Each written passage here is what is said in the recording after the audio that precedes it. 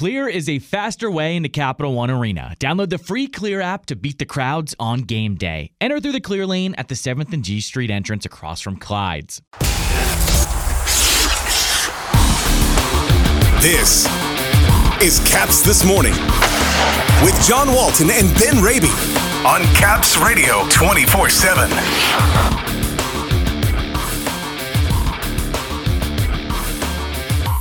It's the Capitals and the Penguins tonight at Capital One Arena.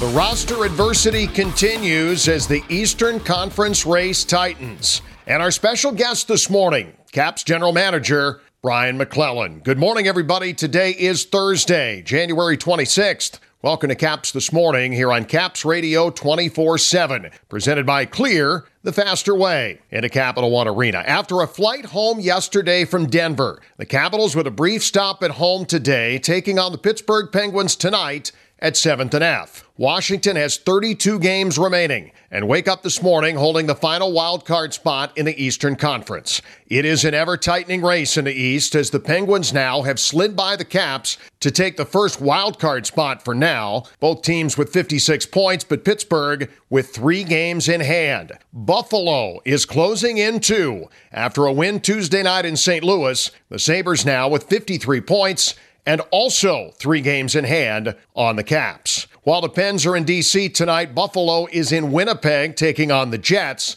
and the Sabres are 11-2-1 on the road since November 22nd. For Washington, with a road game looming in Toronto Sunday, a huge game tonight with playoff race implications. A win, and the Capitals again are 2 points clear of Pittsburgh and back in the first wild card. A regulation loss and a Buffalo win, and Washington just 1 point away from falling out of the top 8. The health of the roster is once again a problem for the Caps as they return home tonight. Some good news, TJ Oshie expected to be back in the lineup after missing the game in Denver to be with his wife Lauren and the birth of their 4th child. But Nick Backstrom missed the game against the Avalanche due to non-COVID illness, and Tom Wilson left the game in the second period after taking a puck off his right foot from Colorado's Brad Hunt. Head coach Peter Laviolette said after the game Tuesday that Wilson is day-to-day, and Alex Ovechkin, who missed the game in Vegas Saturday due to injury, played through the pain Tuesday in Denver, but acknowledged afterward he wasn't 100% health-wise against the Avs. The morning skate starts at 10:30 in Arlington. We'll see what the forward lines look like with a showdown with the Pens coming up tonight. Here on the show this morning, happy to have with us General Manager Brian MacLellan. Among our topics of conversation this morning, all the injuries and adversity, the job that Peter Laviolette has done this season, Sonny Milano, the goalies, and the approaching trade deadline. Well, Brian, first of all, thanks very much for joining us here this morning. I wanted to lead off by asking you about Peter Laviolette. I don't know that anything has come easy in the last 3 years from an adversity standpoint, an injury standpoint, maybe back to Henrik Lundqvist all the way forward. It seems like it's always been something, but to be where the Capitals are right now, it seems like he's done a really good job again this season. Yeah, he's been good. He's been great to deal with, has the type of personality. Plus, I think, being an experienced coach and his personality, his maturity, he's handled whatever's come our way, and he's just said, okay, what are we going to do? How do we work around it? And, we've kind of found ways to, stay competitive, stay in the playoff race. And at some point here, we're looking forward to having everybody healthy and going at full blast, and let's see where we're at. How challenging, just not even from a coaching standpoint, but from your standpoint, from your staff standpoint, it's something different every day, seemingly, going back to camp with all of the injured reserve, all the injuries, all the big guys that have been hurt. What's this been like for you? Yeah, it's been chaotic. I never spent, even with the COVID, 2 seasons with COVID, it was, you're worried every day someone's going to get it, and kind of ran through our team. So you're constantly making roster decisions and how do we manage, our roster? How do we manage the call-up guys? Then we ran into injury problems. And, it's been a constant discussion on rosters, salary cap, and how do we move guys around? How do we stay competitive in the league? The biggest injury, perhaps, in the second half was John Carlson, but stepping in, Erik Gustafsson, who you brought in at the beginning of the year. I don't think you could have envisioned how much you were going to need him at this point, power play 1 and the like. But does that change your look on what you may do on the back end come Trade deadline time, has Gustafsson been the guy that you would have hoped on Power Play One and all the roles that he's been? Certainly offensively, a really, really good last few weeks here. Yeah, I think we always knew Gus had the offensive abilities, the ability to quarterback a number one power play. We've seen him do it before in the past. I think he's exceeded expectations on his 5-on-5 play. I think he's been pretty solid defensively. And that would have been the question mark for us coming into the year. How would he handle that? And plus, he had increased minutes this year, and he's playing against a higher level competition. So he's handled all the things we've thrown at him and exceeded expectations on that part of it.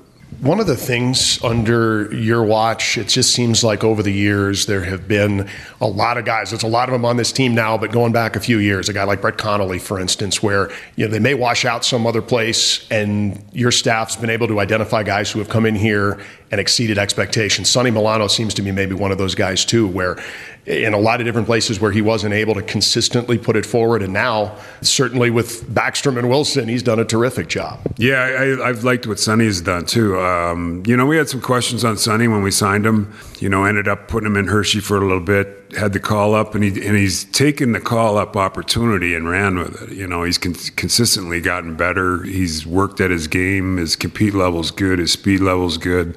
Protects the puck well. We like what he's done here, and it was a risk on both parts, and it seems to have worked out for both sides. So we're happy about the job Sonny's done. Line right now, and the progression of Nick Backstrom and Tom Wilson, who have been acclimated back in here. Your thoughts on number 19 and number 43 and where they are right now as they've now had a little bit of a chance to get acclimated again? Yeah, I think they're slowly, you could see the timing's coming back for them, the getting up to game speed, making more plays. I think, they came back, and maybe there's some expectation that they're just going to be at that level that were before they both got injured, but it's going to take some time, and you can see the improvements game by game. So I know it's probably 3-4 games in, but I think 10 games we'll have a good kind of feel for where they're at and where they're at with their improvement. Pretty radical realignment as far as goaltending in the offseason, but I can't imagine from your standpoint this could have gone a lot better. Darcy Kemper has been as advertised, leading the league in shutouts, and Charlie Lindgren might have saved this team's season in December as well as he played.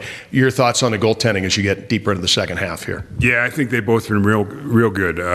Darcy's provided stability for us. You mentioned the shutouts. He's had a good save percentage. I mean, it's just a comfort level when he's in net. You get the sense the team feels good with him there. Charlie's been great. It was a little bit of a risk because the sample size was small when we signed him, but really like what he's done and the energy he's brought to the team, the way he is in the room and around the guys, and obviously the success he's had when Darcy went down, and it's been a good signing so far for us. Trade deadline, having to get through the All-Star break through February and be here before we know it across all the NHL. At what point do you start to assess where the team is at or what they need? I know it's a day-by-day thing with injuries here, but in terms of overall need, what are your initial thoughts as the trade deadline approaches here in the next few weeks? Yeah, I think we have to play it out here a little bit. I think health is the major concern for us. How Carlson's progressing, we got little things going on with Oshie and Ovi. I think health will determine where we're at. We're an LTI team now. We got to prepare to bring guys back if we choose to do that. And so as we get to the deadline, I think we'll make decisions at the last possible moment to see where we're at. Brian, we appreciate you taking the time and chatting with us here this morning, and hopefully we'll do it again here before the end of the season. Thank you. Thanks a lot, John. Always appreciate Brian McClellan taking the time to join us. There's a lot of moving parts potentially between now and the trade deadline, which is just over a month away now. It's Friday, March 3rd at 3 o'clock Eastern Time. It's the Capitals and Penguins tonight at 7, 6:45 air on 106.7 The Fan and Caps Radio 24/7. Heard at capsradio247.com. Have a great game day Thursday, everyone. For the latest on the Capitals and hockey news around the clock. Let's go, Caps! Tune in to Caps Radio 24/7. Listen online via the Capitals mobile app at capsradio247.com. Or ask Alexa to play Caps Radio 24/7 on TuneIn.